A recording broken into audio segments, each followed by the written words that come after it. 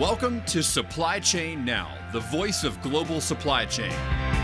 Supply Chain Now focuses on the best in the business for our worldwide audience, the people, the technologies, the best practices, and today's critical issues, the challenges and opportunities. Stay tuned to hear from those making global business happen right here on Supply Chain Now. Hey, good morning, good afternoon, good evening, wherever you are. Scott Luton here with you on Supply Chain. Now, welcome to today's show. Hey, you are in for a treat today. I'm really looking forward to today's show. We're talking with one of the smartest folks I know, and I mean that. A dear friend, industry veteran, great leader. So stay tuned as we get more into his story, as well as offer up 3 key trends that you got to be tracking and understand in global supply chain. So stay tuned for a fun and insightful, actionable discussion here today. So with all of that said, I want to introduce my friend and our featured guest here today.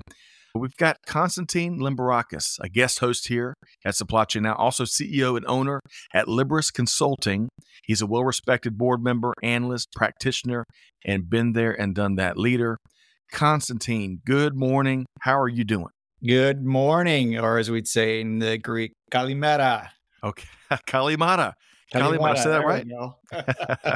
I've been working on my Greek. There you go. But great to have you here. We've really enjoyed some of our recent shows together, a lot of your insights. I know you love global supply chain as much as we do, and it is a fascinating time to be in industry. But Constantine, and AKA Dino. So listeners and viewers out there, y'all might hear me refer to Constantine via one of his many nicknames, which is Dino. So one and the same, Constantine, right? That's not a split personality or many derivatives of the name Constantine. So you gravitated to that one, Scott. So all right, derivatives, but you promise no math questions, right? Okay, no math questions. Okay, all right. So if y'all can't tell, Constantine has got a great sense of humor, and that's just the tip of the iceberg. So I want to start before we get into some of your expertise here. Let's go way back. So Sure. where did you grow up, Dino? Well, it's an interesting story. That started in Australia. So my parents both left Greece as immigrants and decided to go there as opposed to the United States because they both had relatives there. And so they were part of the Greek community in Sydney, in New South Wales, and Parramatta, as I say like that, in Australia. I never picked up the accent because I left when I was 2. Okay. And if my Australian cousins would hear me, they'd probably be like scratching.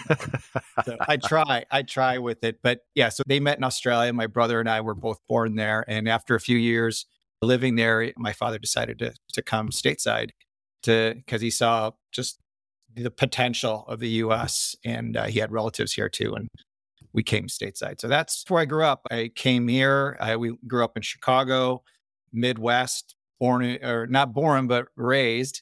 So I was raised with the Bears, the Cubs, the Bulls, and later on the Blackhawks when we got better. So okay. That's where I've been raised. Yeah. That's all right. So that's a truckload of information out of the gate. A couple follow-up questions. So Greece to Sydney to Chicago. So you've really got global roots and probably a very big global family. That's wonderful. Let me ask you 2 follow-up questions based on that. Give me one food dish that was such a critical part of your upbringing that if you could have it for lunch today, you'd immediately do it. Well, I think the movie Big Fat Greek Wedding has done much justice to this upbringing that I just described. So a lot of people who are listeners, whether they're Greek or just have the same experience, you got these ethnic foods. I think to me, you got to always have your spanakopita on the side. So, and spanakopita, for those of you guys that don't know, it's that phyllo-based spinach pie. Yeah. And to be technical, spanakopita is just the spinach pie. Okay. And I learned this last year when I went to Greece. It's called spanakotiropita, which includes the cheese, which is the feta cheese. But regardless, that's always a dish you got to have on the side. So for those of you guys that love phyllo dough and spinach, and it's a delight. So that's always a good thing to have. Sign me up. And it's so interesting. We've all gravitated around the spanakopita. Yes. But we've all been referring probably inaccurately to the dish we actually eat, is what I'm hearing, Constantine. Yeah, the cheese. And then there's other variants of it. I think depending upon where you are in Greece, there's like there's food like kreotopita, which means it's got meat in it. And there's like any kind of combinations, and different regions have their own nuances. But I think the spinach one is the most well known. Yeah. Love it. Now that we are starving and I'm salivating all over my equipment. You can eat it for breakfast, by the way. You go to the bakeries, you go to the places in the morning, and you pick up your cookies and your whatever, and you can eat that for breakfast if you want. Let's do it. So there that and some Fruity Pebbles, and you're set. There you go. Okay. So the second follow-up before we get into a little bit more about you, you mentioned, of course, those iconic Chicago sports teams, the Bears, the Cubs, the Bulls, the Blackhawks. What were you the biggest, most passionate of those four? What are you the biggest fan of? Well, I'm going to throw you a curveball here. Okay. The one that I didn't mention, I mean, all those are well known, right? You got NBA, NFL, NHL. And so we always kind of grew up with those around. But because of having that background from the Greek background, my dad was always a big proponent of the soccer. So NASL was this emerging national North American soccer league. Yeah. It was this thing in the 70s that popped up. And so we would always go to Sting games. Okay. So Chicago Sting was like a lot of what we grew up with. And that was like the New York Cosmos, and there's Seattle Sounders. There's all these, I don't think it was Seattle. I forgot the Seattle name, but there was a bunch of different teams that evolved. And then I think that league collapsed, but then now we have the MLS. But so that being said, we'd go to Sting games, but I would probably say out of all those, it was the Cubs. Okay. It was the lovable loser, the loyalty. My brother, I have to say, he's like a really devout. His blood is blue and red. Devout Cub fan. I'd kind of go along with the ride and say, hey, we're going to the game. All right, get me the hot dog and get me settled. He'd be Love it. Documenting and detailing every pitch and all that. But it was so yeah. So that one, I would say the Cubs is probably the most influential. Okay. But then, of course, we had the '85 Bears, and then we had the dynasty of the Bulls. So it depended on the years in Chicago at which sport you gravitated towards. And it's a lot of great years in the 80s and 90s, right? For sure. So the Sting, I'm going to have to look up the NASL and dive into its history. It sounds like it was a forebearer to Major League Soccer. Oh, yeah. And I thought when you were saying those team names, since I wasn't familiar with the NASL, I didn't know if you were going down like the roller derby league, but this was soccer in the 70s. So NASL, we'll look that up. Well, 70s and then into the 80s, and it started with outdoor, and then it moved into the indoor. And the part of the reason why I bring this up is it's just really reminiscent of what's going on with the MLS today. And they adopted the FIFA rules with MLS, and that's the big deal. And now you're starting to see some of the same kind of nuances that happened back then. So back in the day, it was Pele went to New York and to play for the Cosmos. That was the biggest deal, and put soccer on the US map to say, oh my gosh.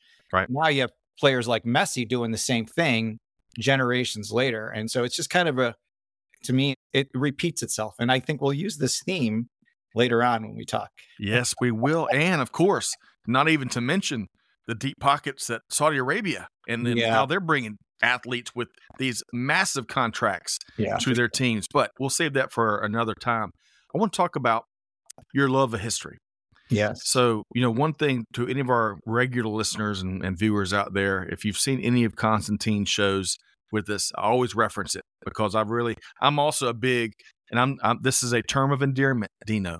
I'm a big history nerd. I think you're a big history nerd. I find it fascinating, especially the lesser known figures in history that really were incredible leaders and did incredible things in the face of so many odds and obstacles and naysayers. Those are some of my favorite stories. Rose Knox comes to my mind, one of my favorites we published over on This Week in Business History. But tell us about your love of history and why that is.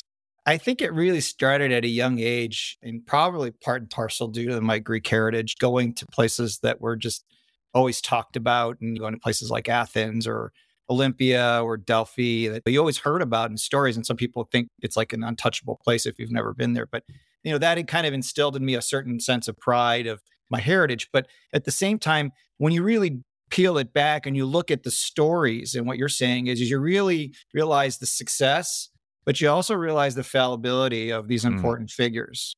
And I think I always tell people, when you look back at history, the things that are so different that we have today with technology and innovation at the pace of that's one thing. But they were dealing with the same challenges and problems that we have today. They were still worrying about how they were going to figure out the next day. They were still worrying about their health. They were still worrying about their families. They're still worrying about how they were going to, make their day and do business, and Hmm. very different nuances and not as mature. But I think those are the things we can learn, and we can still learn by what people have done and what they've said. And the other thing I will say is, a lot of times when we study history, we study these big figures, these kings and realms and stuff. But if you go deeper into that and you look at the societal, and I think there's a big movement in historians themselves looking more at the societal aspects of history. And when we're talking about big topics, I'll give you a perfect example. Mm. This idea of slavery that we've talked about, which has been top of conscious in the United States, especially because of some of the events that have happened recently. If you take a look back and go deeper and understand that this institution has been around since the beginning of time, and understanding what impacts those things have had, and the negative things that the things that it did to society, and how it shaped society.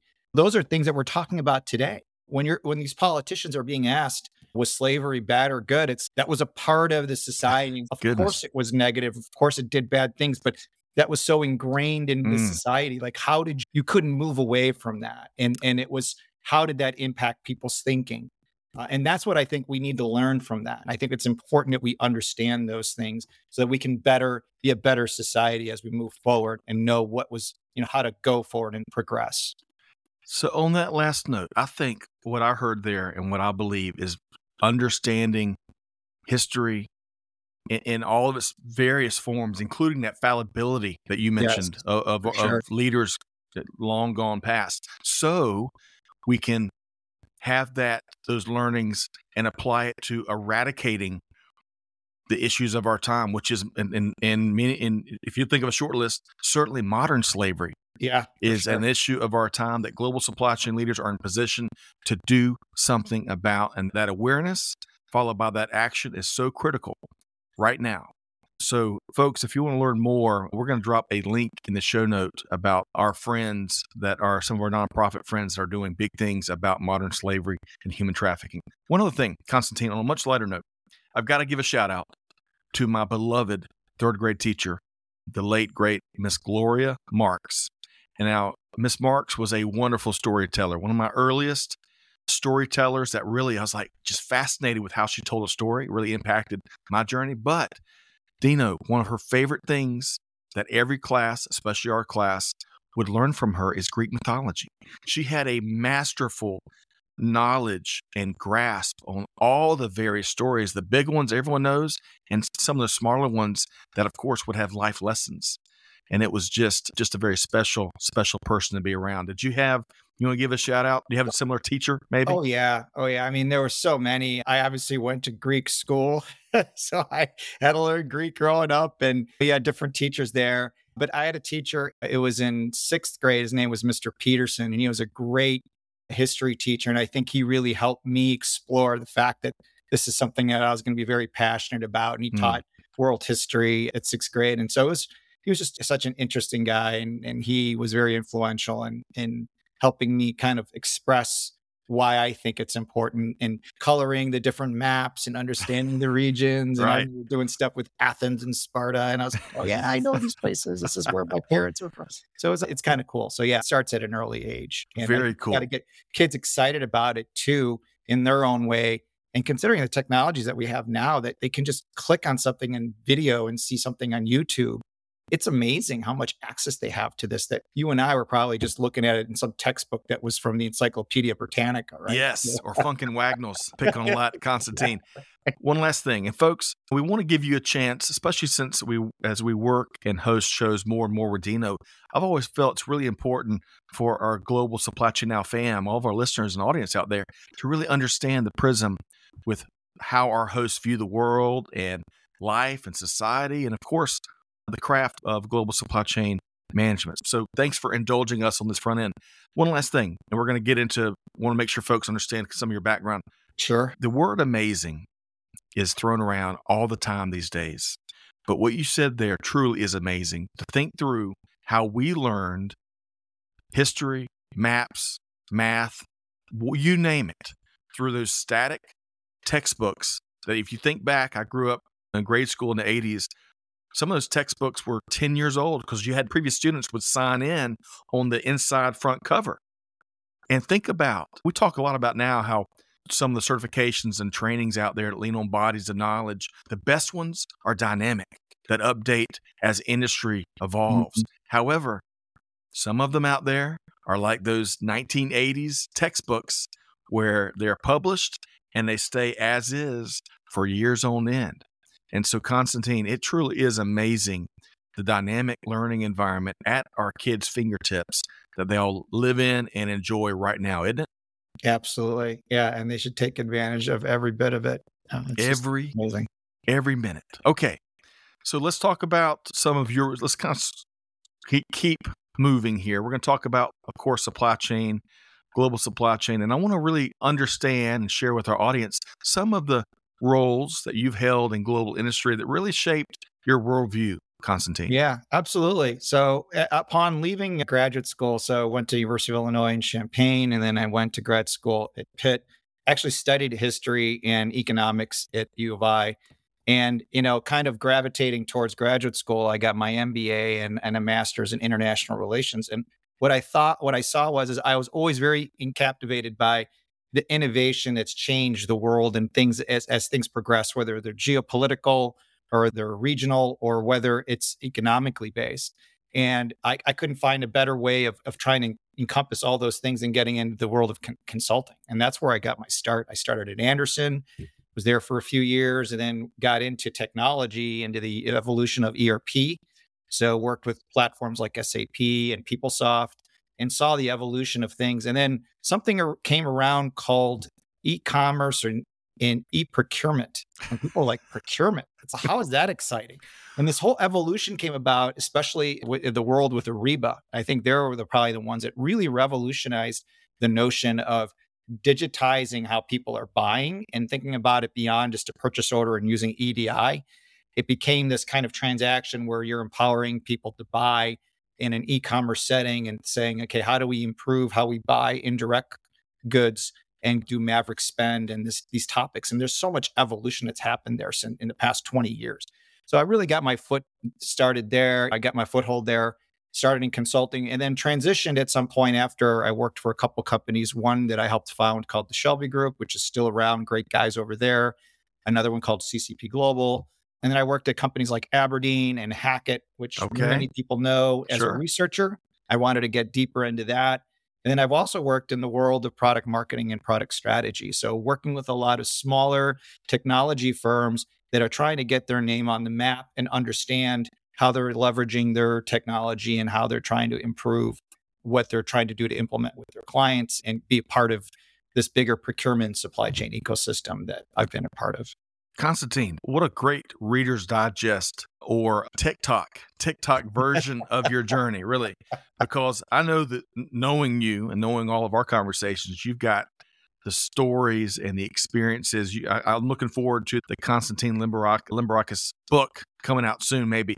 But if I capture this right, before we move on, we're going to be talking about 3 trends in global supply chain that we all got to be tracking in just a second. But if I had to build a series of pillars that really reflect your background, Big 4, procurement, startups, and research.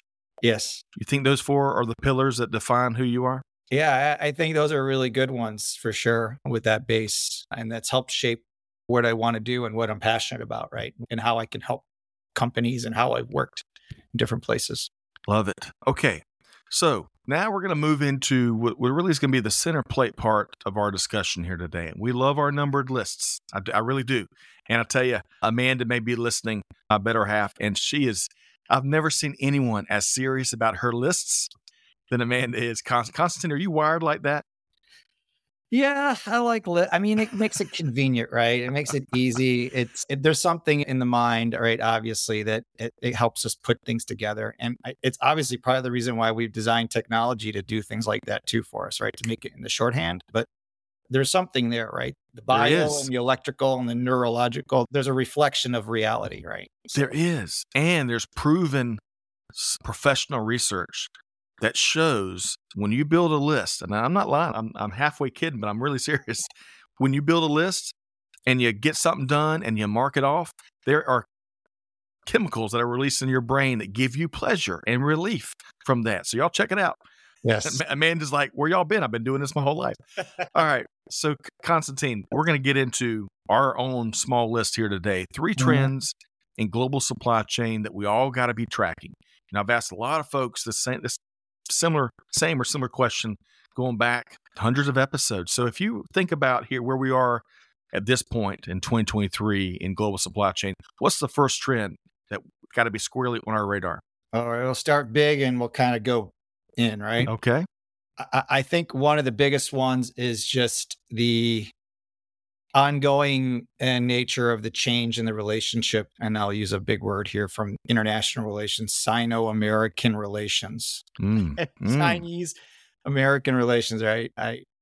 It's an interesting dynamic because I think we've seen over the past 50 or 60 years, once we got into the Cold War and we saw this increase in manufacturing and the boom of the United States moving from a manufacturing, we became the global hegemon, if you will, or with the rival with the Soviet Union. And we needed to find ways of lowering our cost in manufacturing. What happens is this rise of China, this sleeping giant, if you will, that became what it is today. And I think because of these shifts, and you see this, and this goes back to the history, right? You see this constantly throughout history where there's these changes and shifts in global power and global influence. And I think because of their rise in their society after the Chinese Revolution and who took hold and the Communist Party, and then how they wanted to develop their society and economy, they're now seeing a shift and change in how they want to be envisioned in the world. They don't want to be seen as the cheapest manufacturer. They don't want to be seen as the world's manufacturer. They want to see their own influence in their own region. And I think because of those changes, whether it's geopolitical or economic, I mean, you can't escape the news. I mean, front page of the Wall Street Journal today talked about the decrease in exports, historical decrease in exports from China to the United States and globally.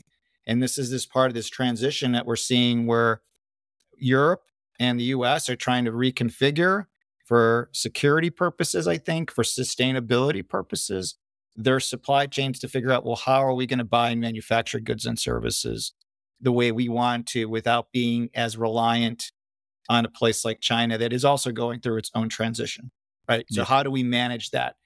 You can't avoid that. It's inescapable.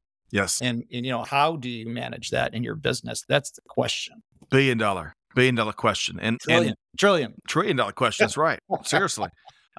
We're not going big enough. Yeah, a couple thoughts there.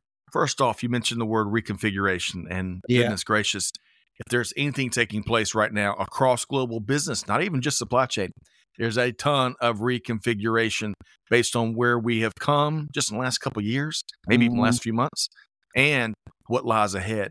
And then to that point, I'd share one more thing when we think about the Sino-American relationship between China and the U.S. And really, it's greater than that, right? It's really China and the rest of the world, as you were speaking to. One thing I'm really keeping my eye on is the relationship that is developing and continues to evolve between China and Russia. Yes. I think that relationship is going to have a big bearing on the immediate short-term path ahead. So, not to dive into some of those topics, but certainly we are hoping and praying that cooler heads will prevail when it comes to Ukraine and the suffering and the aggression and just killing. Yeah. And I will have to say one thing about that. Again, one of the things that's interesting about, again, this shift in global influence is when we're thinking about that regionalization, we need to keep in mind too, is again, I think we all need to do a better job in the schools of learning not only about Western history, which is the predominant, we start in Mesopotamia and Egypt and Greece and Rome and all this. And it's like, well, you guys, you realize there was these global powers emerging in places like China for hundreds and hundreds of years. And that's their world perspective, right? Yes. They see themselves as the center of civilization back in the day. For God's sakes, they invented paper.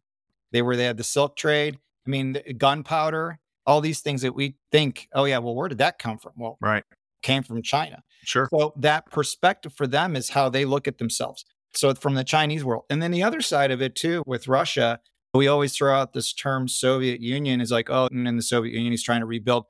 It goes beyond that. It goes for them, their ethnic identity is the Russian people, the Russian idea, whether what's going on over there is a terrible injustice, but understanding what is motivating that action is going to help us understand how we're going to get out of it.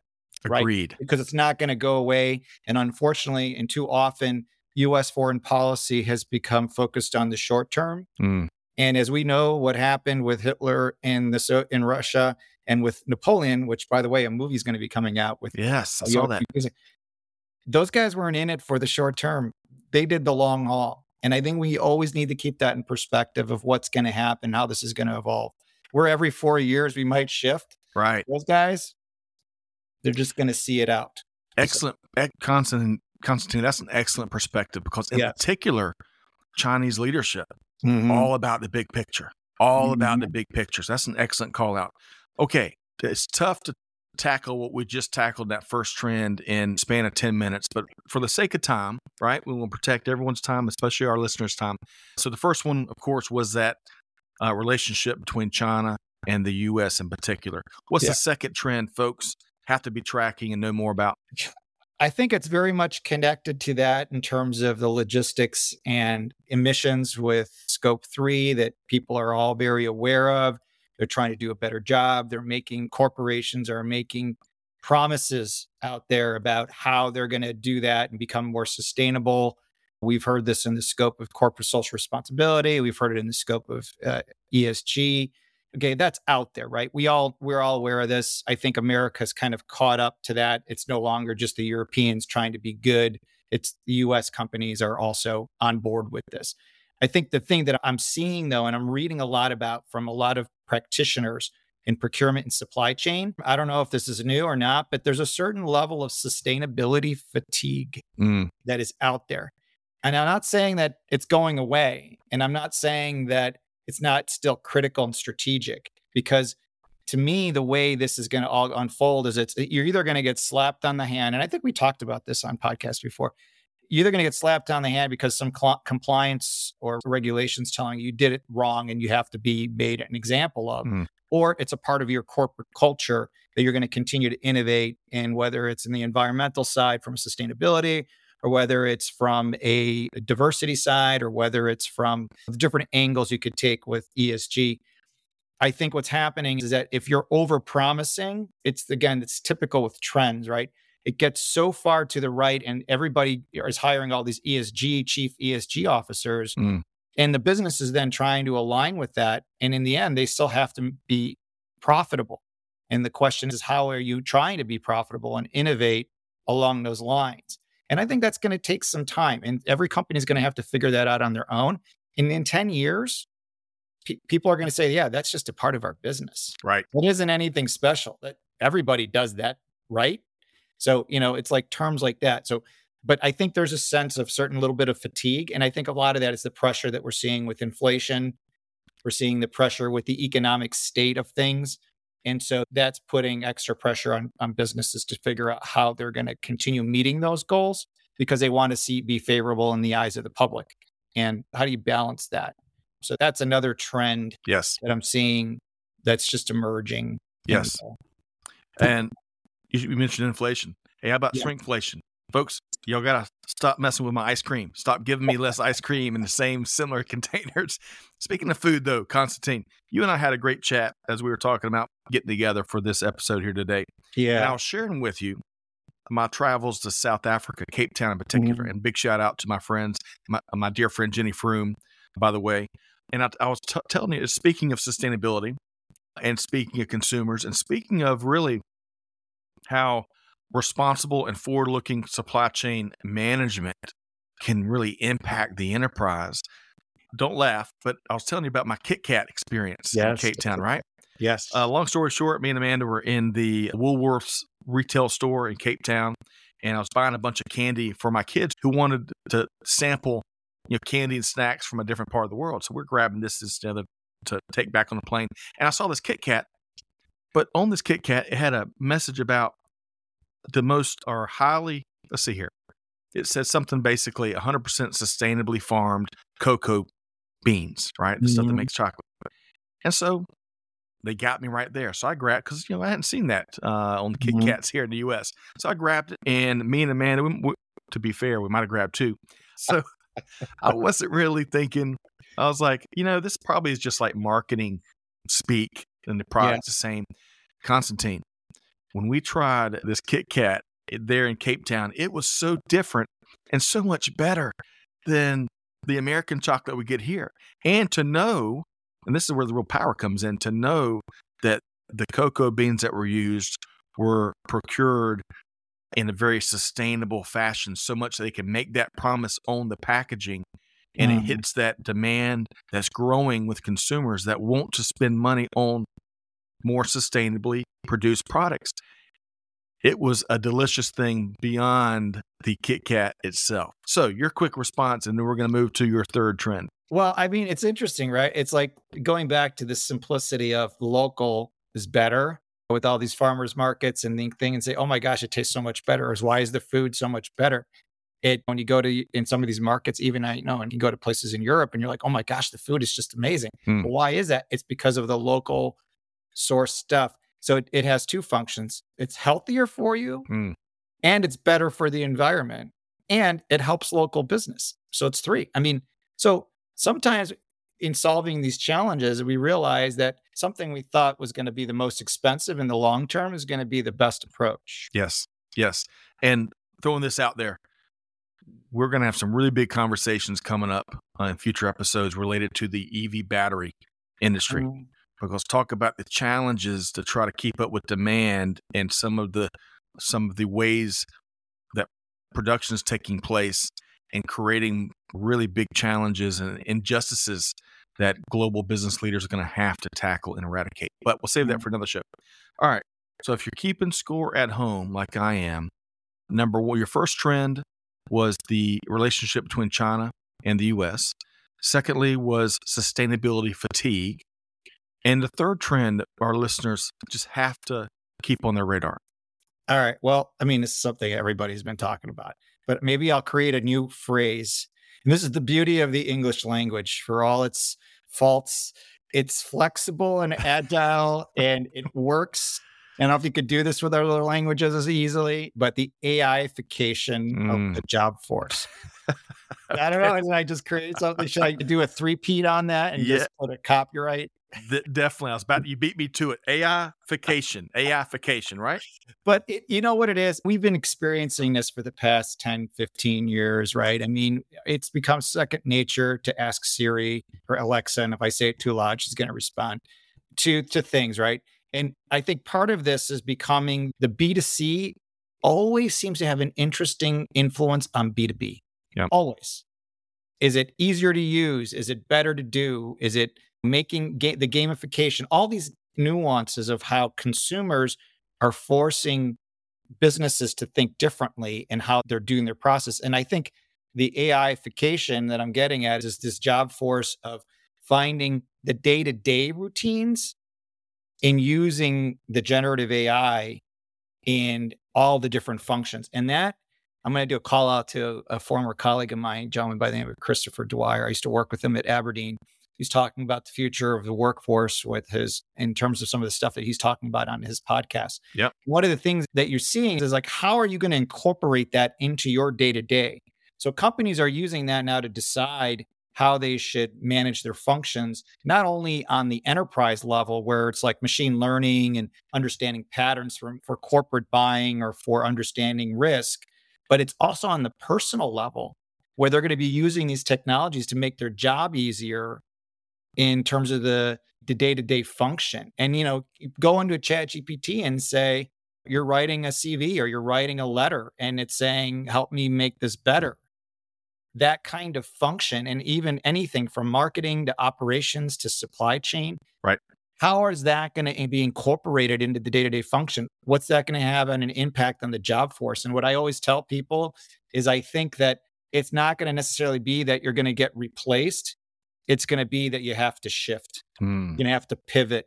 It's that change is constant idea. Always. And how do you incorporate the new into what you do on a daily function?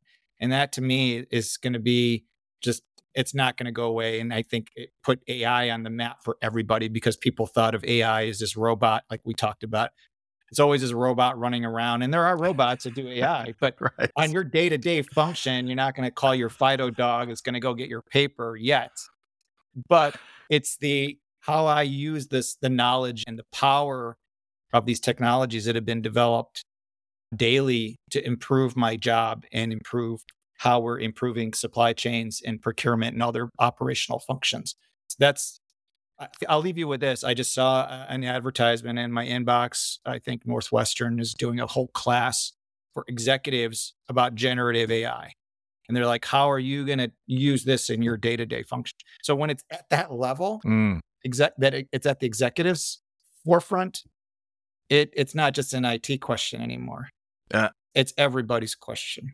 Excellent. That is an excellent. I'm going to quote you on that, and I might steal that because it's not an IT discussion anymore. It really isn't. No. So I'm going to do a little.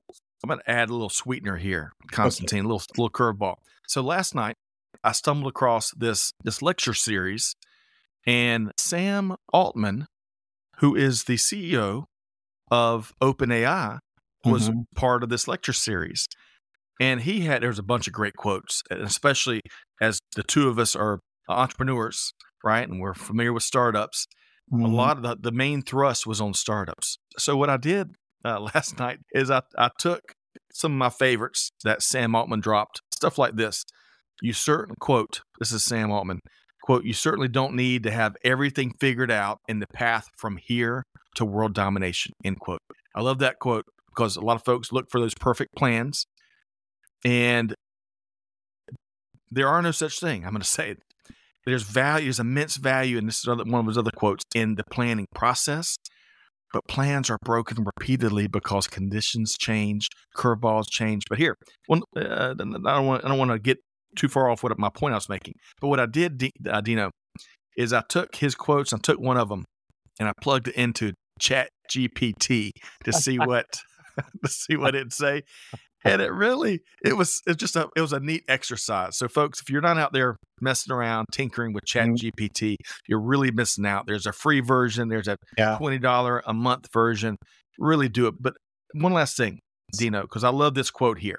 This is really important. I'll get your take on it, and then we'll talk about change. But Sam said, quote, if you don't love and believe in what you're building, you're likely to give up at some point along the way, end quote. And that hit me right in my bones, right? So folks, take that to heart for whatever it means to you in your journey. I'm get your response to that, Constantine. Yeah, well, that's one thing that AI will never replace. It's the human passion for innovation, right? That spirit of innovation, of the spirit of excellence, is a spirit of doing the best you can and constantly creating. And that I go back to my history, that there's the idea in the ancient Greek aritos, which means like this perfection, right? There was a reason that they came up with this, trying to make everything the best that they could.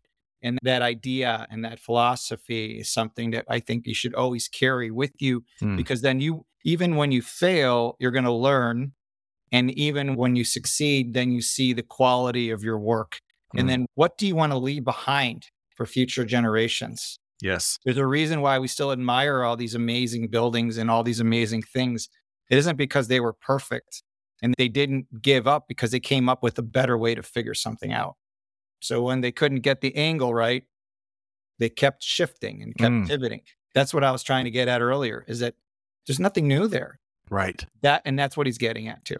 Constantine, that is a beautiful sentiment. And what's that Greek phrase you shared about aritos? It's like a perfection. Okay. It's perfection of the work. And it even goes into the word technology. I'll give you we'll do the big fat Greek word. Techne, like technical, some technologia is the love of technos, which is like art. It's the art. It's the creation of things. And so again, it goes back to doing the best you can, creating those things, not taking shortcuts. And that's at the root of the word technology. And that's what we always try to do, is we try to innovate and try to improve. And I think that's where this is going to help us improve quicker. Yes. You can't forget the foundations and the fundamentals. Yes. And going back to what the first part of your response there, that human passion and that human zest for constant, continuous improvement. And not to be too dramatic, but really the dream factor, right? Mhm. The bold vision of what humans bring to the table. That's next to irreplaceable, I would Moon argue. landing, right? Yes. All right. What a great conversation. I'm going to, before we wrap and make sure folks know what you do and how to get in touch, all that stuff, I want to talk about managing change. If there's one thing, if you think of a short list of things that impacts everybody from the boardroom to the front line to families, you name it, it's universal. And that's managing change at the rate of change that where we are today. So major theme out there, certainly in global supply chain. I want to get one piece of advice, Constantine. I'm sure you could write a book on it, given your background. But what's one piece of advice you would offer our listeners who are digesting change left and right out there? I would say that change is around you, and there's certain things you can do to influence that change, but you can't get consumed by it. And I think that's an important, whether you're trying to influence people and you're trying to say, hey, I think this is the way we should do things. We have to often move with a certain flow, but at the same time, we can't assume that we're always going to be in control of everything that's around us. And so this goes back to this persistence and patience that we often have lost, I think, in modern society, where we want quicker, better, easier, instant oatmeal, whatever. You know? Not so much oatmeal, but So the change, so managing change goes with it is also being consistent and also trying to see when you see opportunity.